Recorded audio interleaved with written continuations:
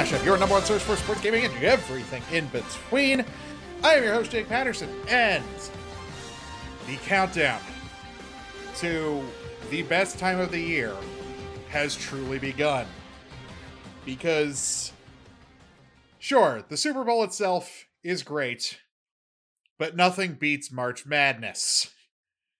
It is kind of the last gateway to spring, because it comes right before opening day. Hopefully baseball gets their shit together, and that can be the case this year.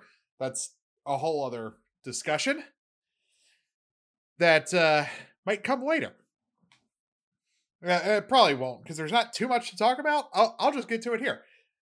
There's been some progress, finally, but they've already canceled a bunch of spring training games through like the middle of March, and baseball just generally needs to get their shit together because Rob Manfred is an idiot and should not be commissioner of baseball.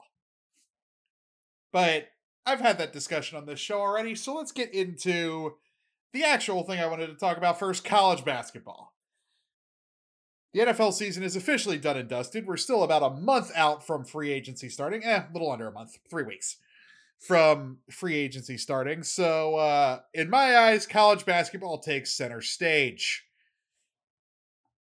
The Olympics are over. The NBA and the NHL are both coming back from their respective all-star breaks, more or less. This point of the year is kind of like, It's really March and April where things start to ramp up because we're getting close to playoff time for both sports.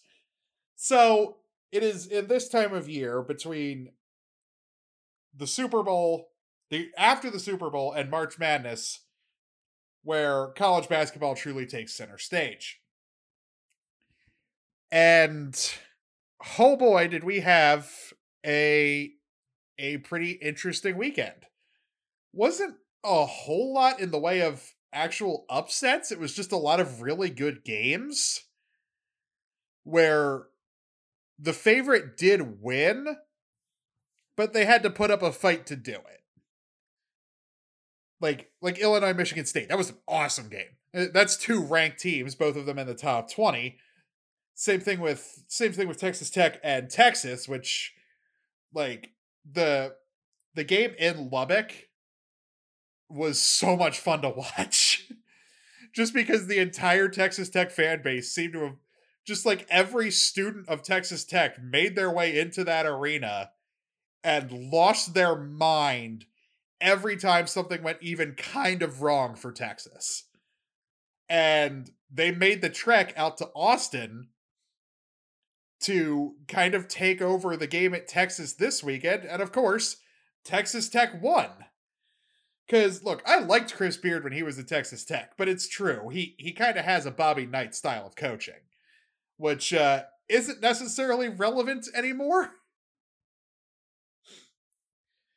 But the big game on Saturday, at least in terms of the result itself, was Auburn and Florida.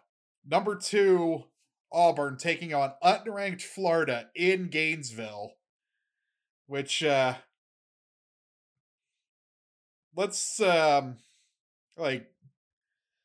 just say it,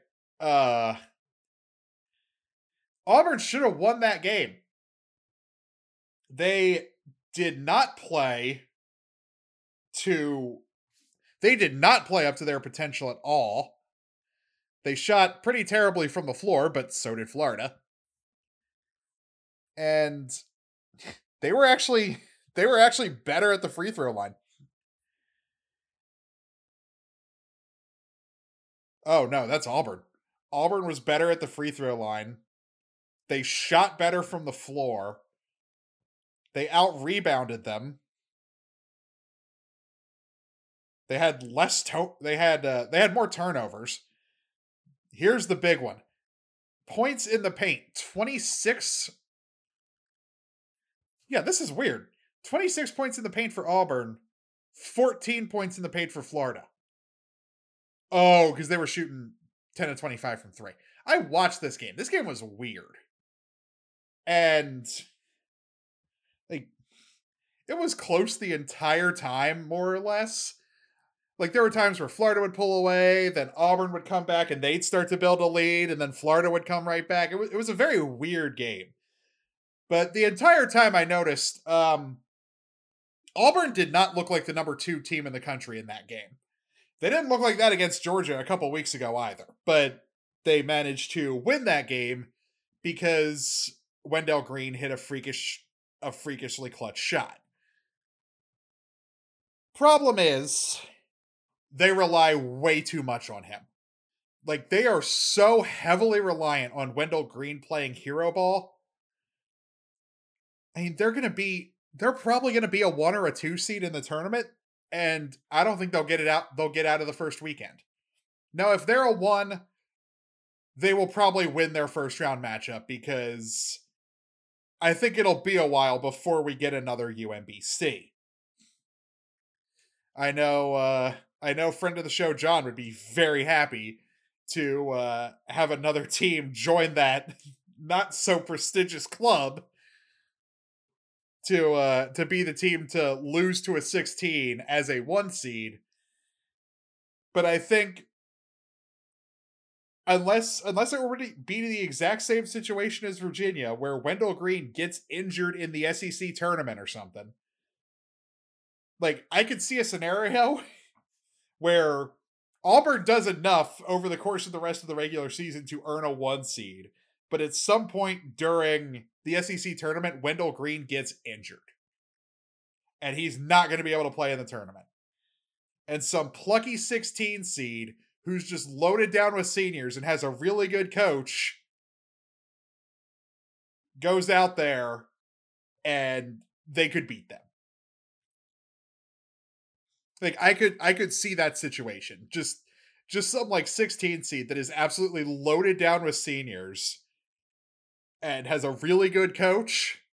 Like, maybe. Like, that could happen, but at the same time, probably not. I don't think that's happening again. At least not for a very long time.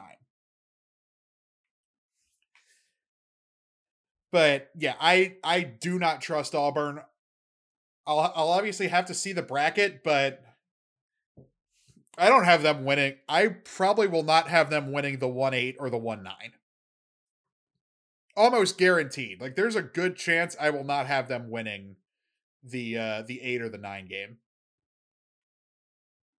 Because if they're a 2, depending on who that 15 is, I might just pick the 15 straight up. Like, we'll obviously have to see the bracket. We're still about little under a month away from Selection Sunday. And we'll have to see the bracket. I think right now they're a 2, last I saw. So, depending on who that 15 is, that 15 might win.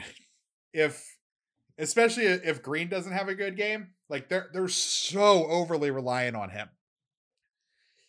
And, of course, that got overshadowed by just an absolute mess of a situation in Madison, Wisconsin, where Juwan Howard absolutely lost his shit on Greg Gard and the rest of the Wisconsin coaching staff after the game, because Gard called a timeout with like 20 seconds left, up 15. Now, sure, it's generally accepted that you don't do that, but we don't talk about the fact that Juwan Howard was pressing. Like, sure, if you're going to coach your guys to play till the final whistle, I'm going to coach my guys to play till the final whistle. Why is it on Greg Gard to stop coaching because his team is winning? And of course, like, sure, as a residual Maryland fan, like, I have some serious hatred for Juwan Howard. I think the guy's a clown. The guy is a total clown, like, threatening to kill Mark Turgeon at the Big Ten tournament last year because he wouldn't stay in his coaching box and Turgeon was mad about it. And this guy who is a full foot shorter than you and 10 years older is, quote unquote, charging you. And, like, I've seen a picture of Greg Gard and Mark Turgeon standing next to each other. They're about the same height. So Juwan Howard is also a full foot taller than Greg Gard. Like, why are you afraid of them? I think you're younger than both of them, too. And rightly so, for attempting to start a brawl, actually successfully starting a brawl where it looked like he tried to. It was very weird because he started winding up with his hand balled up into a fist. As he got closer, he realized maybe I shouldn't do this. So he opened his hand up and kind of turned it into a slap. But as he was pulling his hand away, he started to ball it back up to a fist. It looked like he was trying to rip the guy's face off, which is even weirder. And of course, he has been suspended for the rest of the regular season. Michigan's firmly on the bubble. So unless they make a miracle run in the Big Ten tournament, I really don't see them getting in. Like, they've had... Like, the Big Ten's a very good conference, but it's kind of top-heavy. Like, it's a little on the top-heavy side. Because, like, Purdue, Illinois, Wisconsin, Ohio State, I can't believe I'm about to say this, Rutgers, and Michigan State are all, like, reasonably good. Like, then you get Michigan, Iowa, Indiana, they're okay. Penn State, Maryland, Northwestern Minnesota, and Nebraska are just straight up not good. Like, the Big Ten is down compared to recent years, but for the past, like, 10 years, the Big Ten's been the best conference in the country. So they're gonna have an occasional down year. But, like, I think the Big Ten gets 6 teams in, and right now it's their top 6. Purdue, Illinois, Wisconsin, Ohio State, Rutgers, Michigan. I think those are your 6 that get in to the tournament this year from the Big Ten. And a league of 14 getting 6 members to the dance is pretty good. Especially when 5 of those members are steaming hot garbage. Are all well under 500. And just, generally not good. Like, Nebraska's 1-14 in the Big Ten. They're 7-19 overall. Like, that's not good.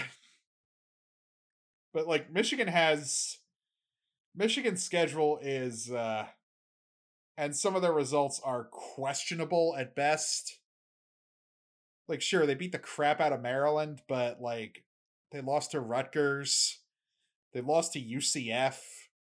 Heck, they lost to Minnesota. They lost to UNC. I mean, everyone loses to Arizona. That's fine. They lost to Seton Hall. Seton Hall aren't amazing this year, but they're pretty good. Like, they're right in the middle of the pack of the Big East. So they're okay, but still, that's not a great look for them.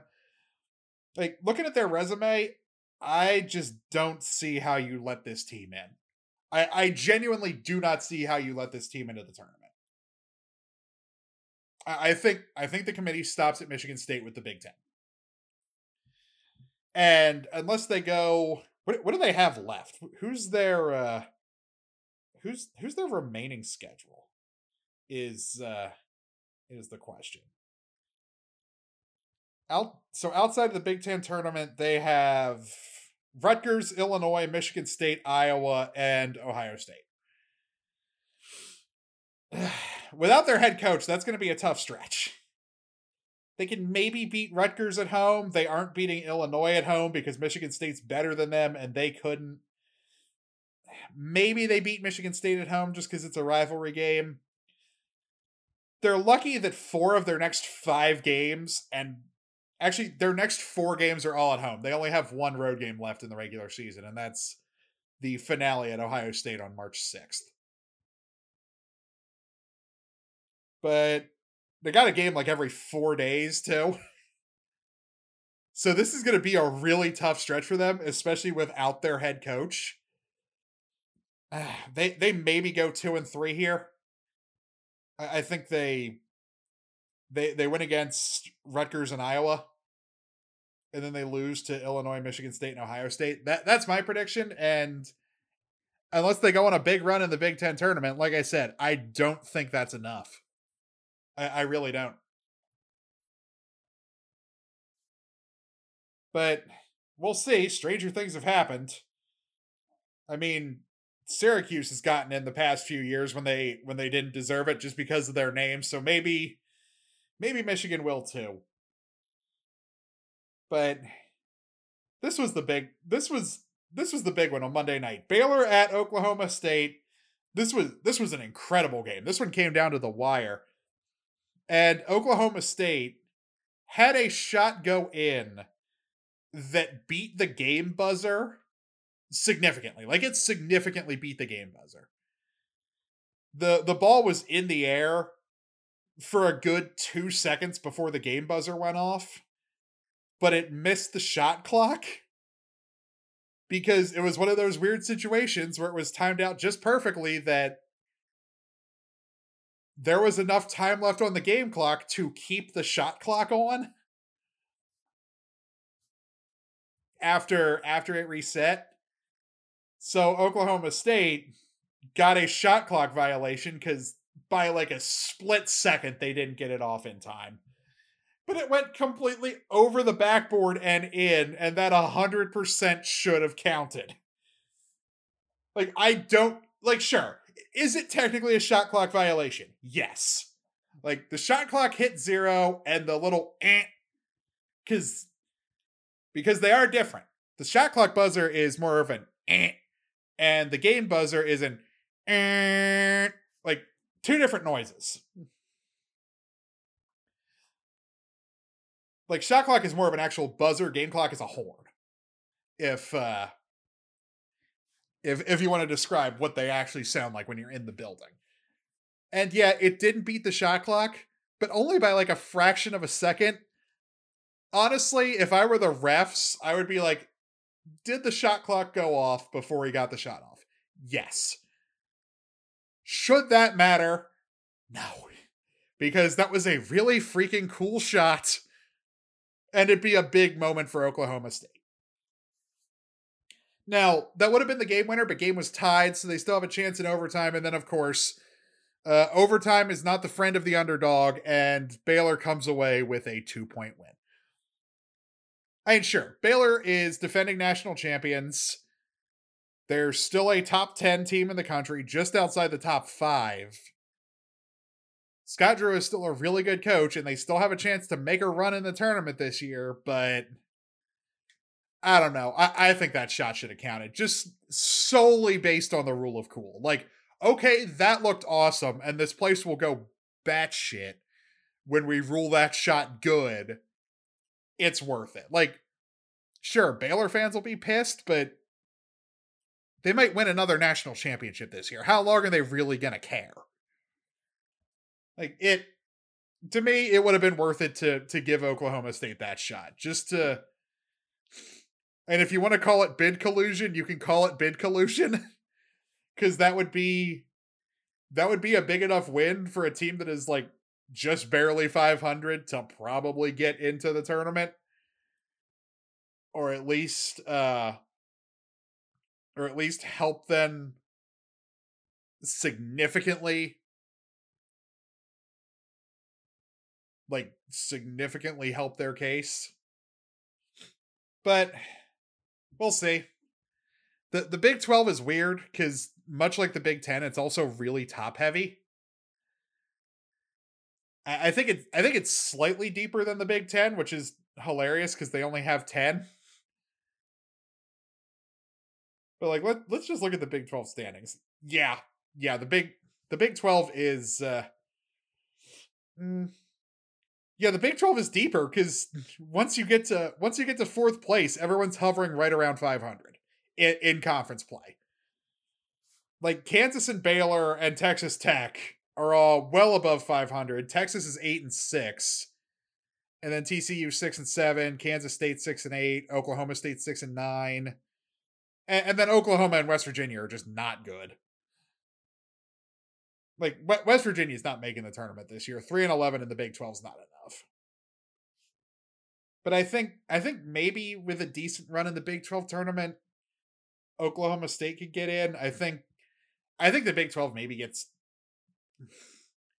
I think the Big 12 maybe gets 5 this year, which is good. That's half their league. But they're somehow both more top heavy and deeper than the Big 10. I don't know how that works, but that just feels like the only way I could describe the Big 12. Because, like, there's more okay teams,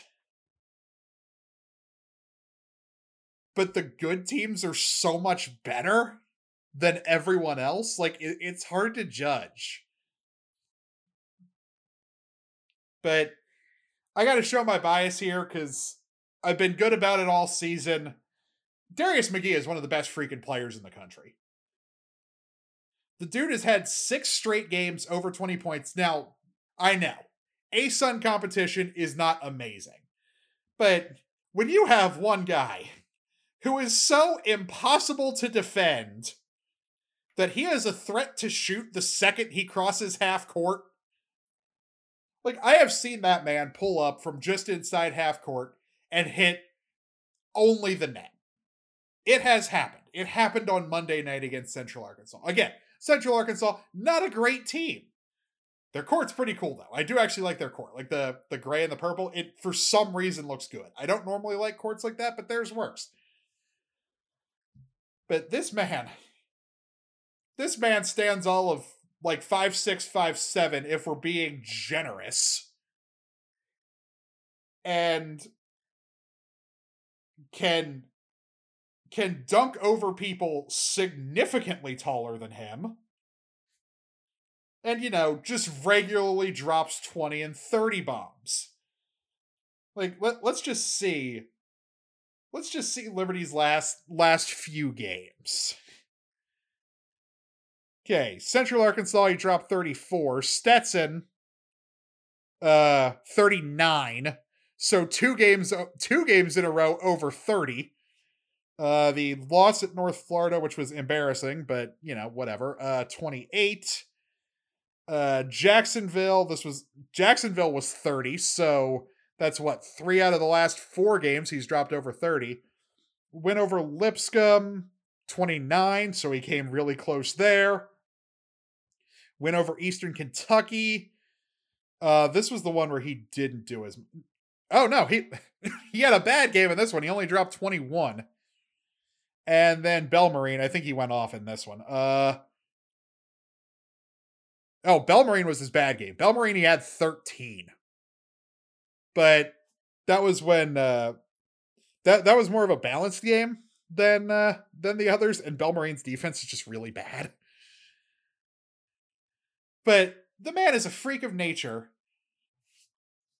And, I mean, the secret's out at this point.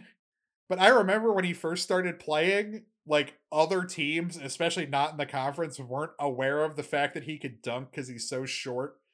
And then he was dunking over the 6'5" guys. And, of course, being a college student at the time and sitting in the rowdiest part of the student section, we all went nuts.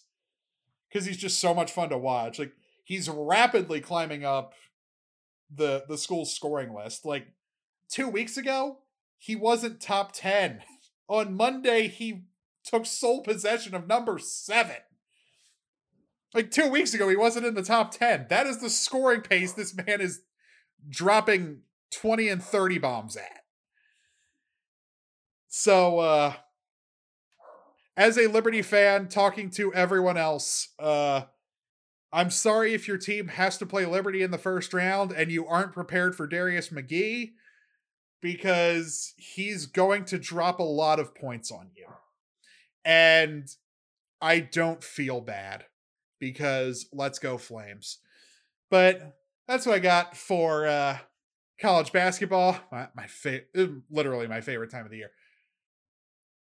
And up next, we'll get into the last weekend of Major 1 qualifiers in the Call of Duty League. That's coming up next here on the Mashup. Alright, time for some COD League. Big switch, I know, but if you've listened to the show for any extended period of time, That's kind of how this show rolls. COD League. We are done with qualifiers for the first major at Esports Arena Arlington, hosted by Optic Texas. There's some interesting matchups. I will talk about them more in detail next week, but the field is set. Winners bracket round 1. Atlanta FaZe versus Boston Breach. Optic Texas versus Seattle Surge. I hate that they can't just do it correctly. London Royal Ravens versus LA Gorillas. LA Thieves versus Toronto Ultra. That's going to be fun. And let's be honest, FaZe versus Optic in winners round 2 will as well.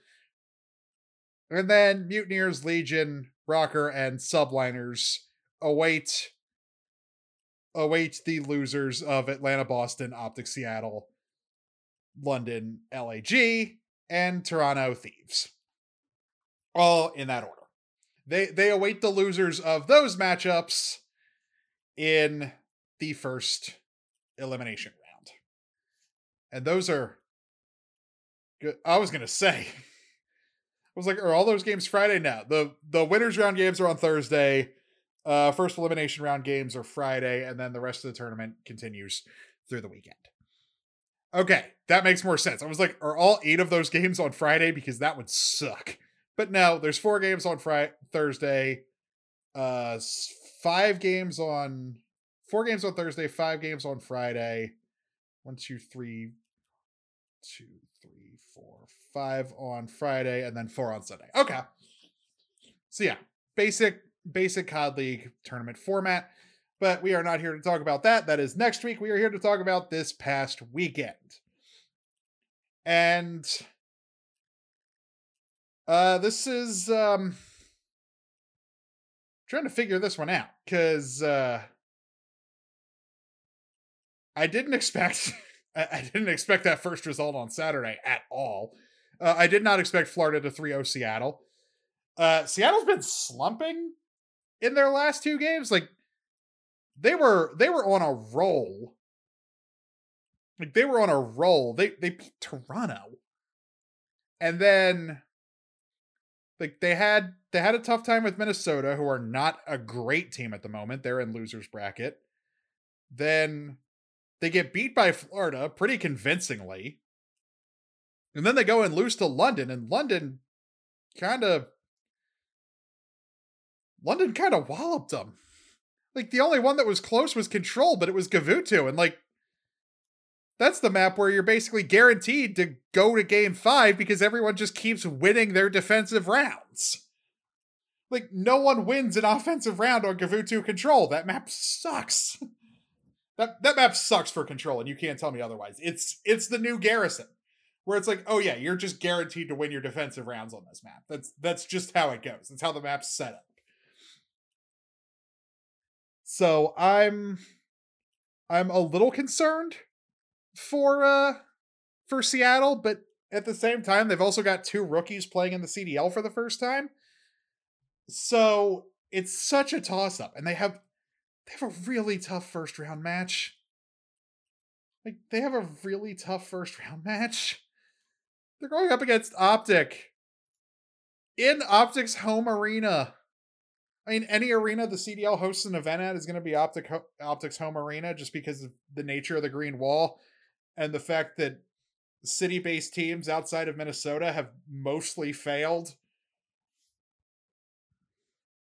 Like, city-based teams that aren't Minnesota Rocker, like, Minnesota has built an awesome fan base in their home market, and they deserve props for that.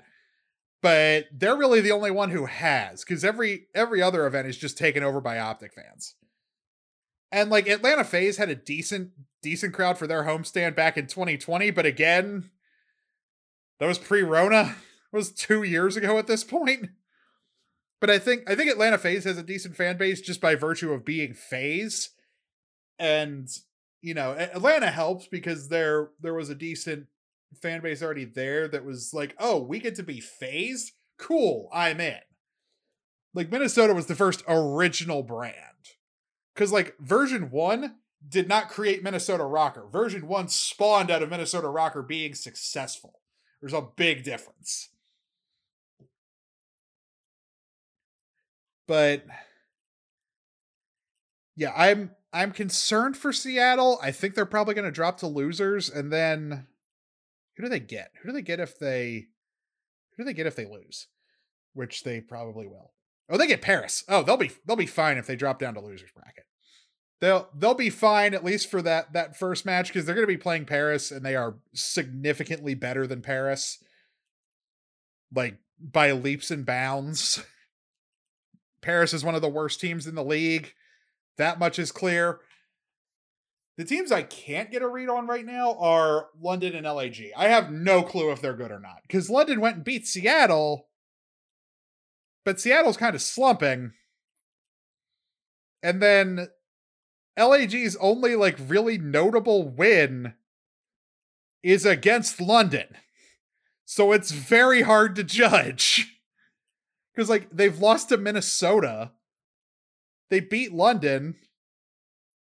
They lost to Toronto, but so do a lot of people. They beat New York, but New York is terrible this year. They did get their first win. They got their first win in 5 against Boston on Saturday, but Boston, same thing. Like they have methods and a bunch of young guys. Like, and that was the big help. They got defense round 5 on Gavutu control, so they won. Why do more teams not ban out Gavutu? That map is awful. It's just whoever gets defense. It's just a matter of getting enough kills to get defense in round 5. Like no one is trying to actually win their attacking rounds. You're just trying to get enough kills and outslay the other team so you can get defense for round 5. And at that point, you're basically just guaranteed to win. Yeah, I really hate that map if you couldn't tell. I also don't like Berlin for hardpoint. It's too big, but that's its own separate complaint. Yeah, this has been an interesting start to the season because it's very clear LA Thieves are really good, which I like because they were not good last year. They were very not good last year, so I'm glad they're good this year. Because their only loss right now is to Atlanta. So yeah, I'll take that. They got kind of brained by Atlanta. Because, you know, the last 2 maps were not pretty. Like, even though it's Tuscan, if you get 3-0'd in control and you almost get doubled up on Bocage hardpoint, home of ridiculously close hardpoint matches, like that's not a great look, but at least it happened against Atlanta. So I'm interested to see where we go from here because Major's still a week away. Got some very good potential matchups, and we're gonna have a crowd, which is even better because starting off with Kickoff Classic with a crowd and then going back to online has sucked. So like, yeah, give me, even if it's gonna be like 85+% green wall, like give me something. Even if it will be 80, which is probably, considering it's technically a homestand for them, like it's probably going to be 85 to 90% green wall. It's unfortunate, but it's true. Because, I mean, Optic are a monster brand in esports. Like, think about it this way. Envy signed a Halo team, then bought Optic, and even though they are the parent company, rebranded their Halo team to Optic. Heck, their Valorant team rebranded to Optic too. Like, Envy is the parent company, yet most of their teams have rebranded to Optic. That's how monumentally massive of a brand Optic Gaming is. It's like they're just that big. 100 Thieves are getting there, but they didn't start off in the CDL. So they have some pushback, and you know, it'd be nice if it was easier to buy LA Thieves merch. That's just me complaining. But overall, had some really good matches this weekend. Like, sure, there were a couple blowouts, but like not really. Like, sure, there were a couple sweeps on Friday. You had two out of the three games on Friday were sweeps, and the first game on Friday wasn't all that in doubt. The whole LA Thieves versus Paris thing. But I'm glad they won. I'm glad they beat Paris. But yeah, I know not too much to talk about this week because I want to do actual predictions for the major next week. But yeah, it was a good weekend. It was a good round of qualifiers, but I'm ready to go back to LAN and have a crowd. And hopefully the pros don't the pros who are all vaccinated don't bitch and complain about a crowd being there when they all test positive in the next couple weeks, just because like con crud has been a thing forever. But that's what I got for the CDL. I know the show's light on content today, but not a whole lot has happened. So we'll get into literally everything else I think is worth talking about and wrap up the show. It's coming up next here on the Mashup. All right, going to be a shorter show today because, holiday weekend, not a whole lot crazy happened. But I have some opinions about things that happened or I did that I wanted to get out there, and they didn't really fit anywhere else, so I'm sticking them here at the end of the show, as is tradition. Obviously, the big thing that doesn't really connect to anything else, because, we're still 2 months away from Kansas City, but Optic Halo has a new roster member, and I think we all saw this coming a mile away the second he announced he was coming back to Halo. Formal is now an official member of the Optic Halo roster, taking the place of I Got Your Pistola. Which is interesting, because Optic needs a guy to play OBJ, just be like a heavy objective player, and that's not really Formal's game. Formal, at least on the Halo side, he played objective a lot more in COD, but the way COD flows versus the way Halo flows are two very different games. Despite both being the most popular first-person shooters 2 decades running. Going on their third at this point.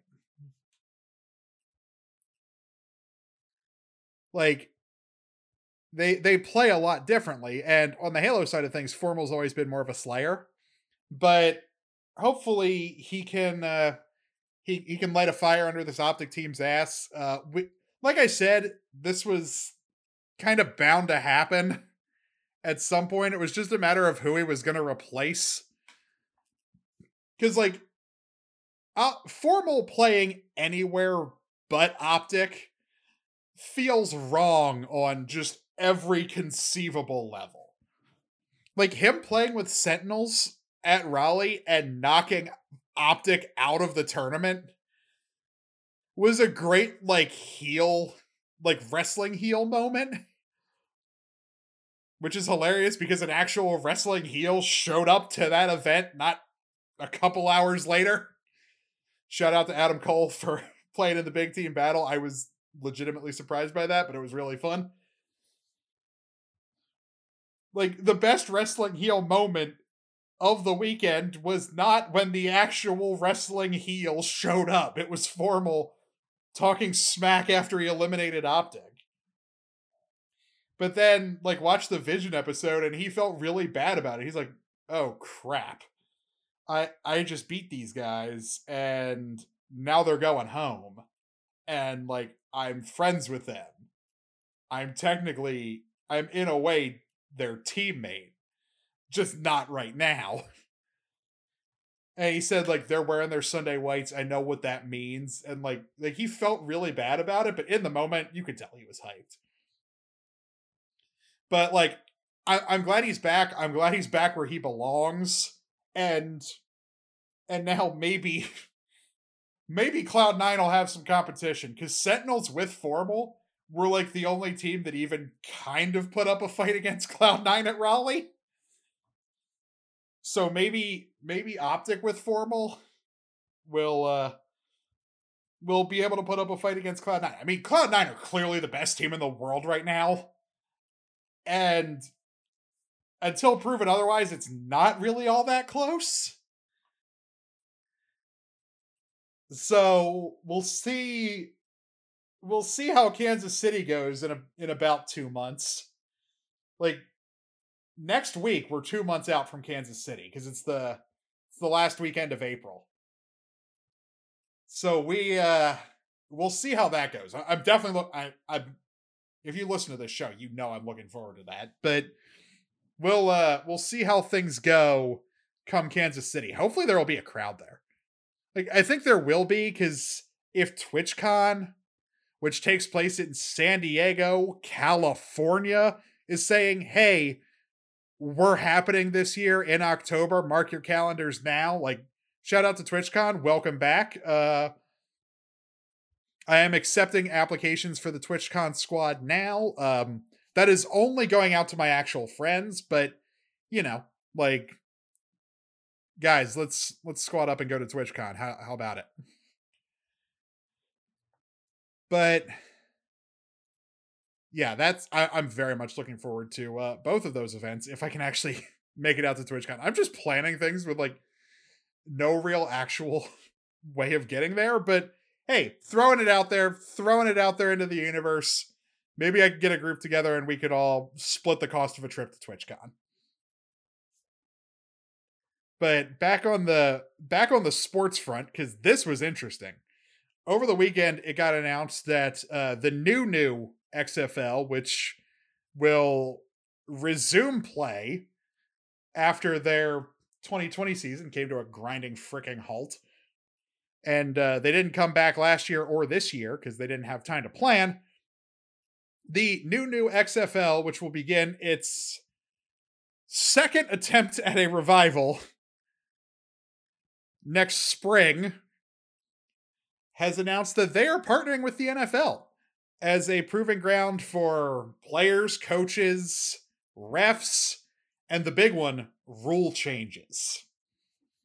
And if the NFL adopts any aspects of the XFL's production, as far as like putting a camera in the replay booth, and sideline interviews were fun. I don't care what anyone says, sideline interviews were fun. Like, guy scores a touchdown or makes a big play on defense. Once he's back on the sideline, you throw down to the reporter talking to him. Like, I think that's genius. That was one of the most genius aspects of XFL 2020's broadcast. I hope they continue doing that, and I hope maybe the NFL sees the wisdom in that. And partially because Bill Belichick would absolutely hate it. Like, I think that would be really funny. Like, someone, I don't remember where I saw it. It was just in one of my Discord servers. Someone said the NFL and the XFL should have a promotion relegation system and get the Patriots dropped down to the XFL. I was just like, oh my God, Bill Belichick would hate that. There's cameras everywhere. They're interviewing people during the game. Bill Belichick would absolutely hate the modern XFL. He would hate the original XFL even more because that was, just Vince McMahon's idea of, and not just Vince McMahon, late 90s, early 2000s Vince McMahon, his idea of what football should be. Yeah, let's not talk about the original XFL. That was a mess. The new XFL is infinitely superior. The football was better, the broadcast was better, and like, hey, some of the original XFL's innovations, like the wire cam that looked like it was from Madden, that got picked up by the NFL. They never did the camera guys in hockey pads getting right into the middle of the play. But that would be fun to bring back. We don't need to do some of the other stuff, like camera guys getting knocked out and having a dream sequence of them in the cheerleaders' locker room. We maybe don't need to do that. But like, bring back some of the actual like mics everywhere, cameras everywhere. Bring that back. That was absolutely genius. And now we go back to nerd stuff. Don't let the critics tell you otherwise. The Uncharted movie was good. Okay, I saw it. I saw it on Monday, and I was highly entertained. Was it a groundbreaking movie that redefined the action genre? No. But I don't want that from Uncharted. The Uncharted games themselves have never been all that groundbreaking. They've just been really good. Like, sure, are they to the level of quality for movies that Uncharted is for games? No. But Uncharted has never been super realistic. Like, play some of the Uncharted games and tell me that's realistic. It's really not. Like, you got some over the top, goofy fun with a little bit of like actual history sprinkled in. You got the multiple villains. You got Nate and Sully. You've got the girl, because there's always the girl. In the movie, it was Chloe instead of Elena. That's fine. Like, he knew Chloe before he knew Elena, so all good there. They didn't tease Elena though. I thought they would. I won't spoil who they did tease, but if you see the movie, it's pretty obvious who they're going to tease at the end. I was hoping it would just be like Nate and Sully watching TV and they would see Elena on there, because Elena was on a, like, that's actual lore of the games. Like, Elena was on a totally not Survivor show, and then she leveraged her 15 minutes of fame into like hosting her own show, and then became a legit reporter, and then just like joined Nate in his quest to be a famous archaeologist. Like, it was a good story arc for her. So they did leave it open for a sequel. I hope we get Elena in the sequel, because I think she's a great character. And I didn't hate Tom Holland and Mark Wahlberg as Nate and Sully. I really didn't. Like, sure, maybe Mark Wahlberg would have been a better Nate, just based on the fact that Nate's a little bit older than Tom Holland is for, most of the games. Like Nate's well into his 30s, even in the first game, and he's even older by Uncharted 4. But, like, it's fine. I like Tom Holland. I thought he was a really good Nathan Drake. He captured the attitude perfectly. It was a PG-13 movie, so they couldn't get away with as much of his constant swearing, but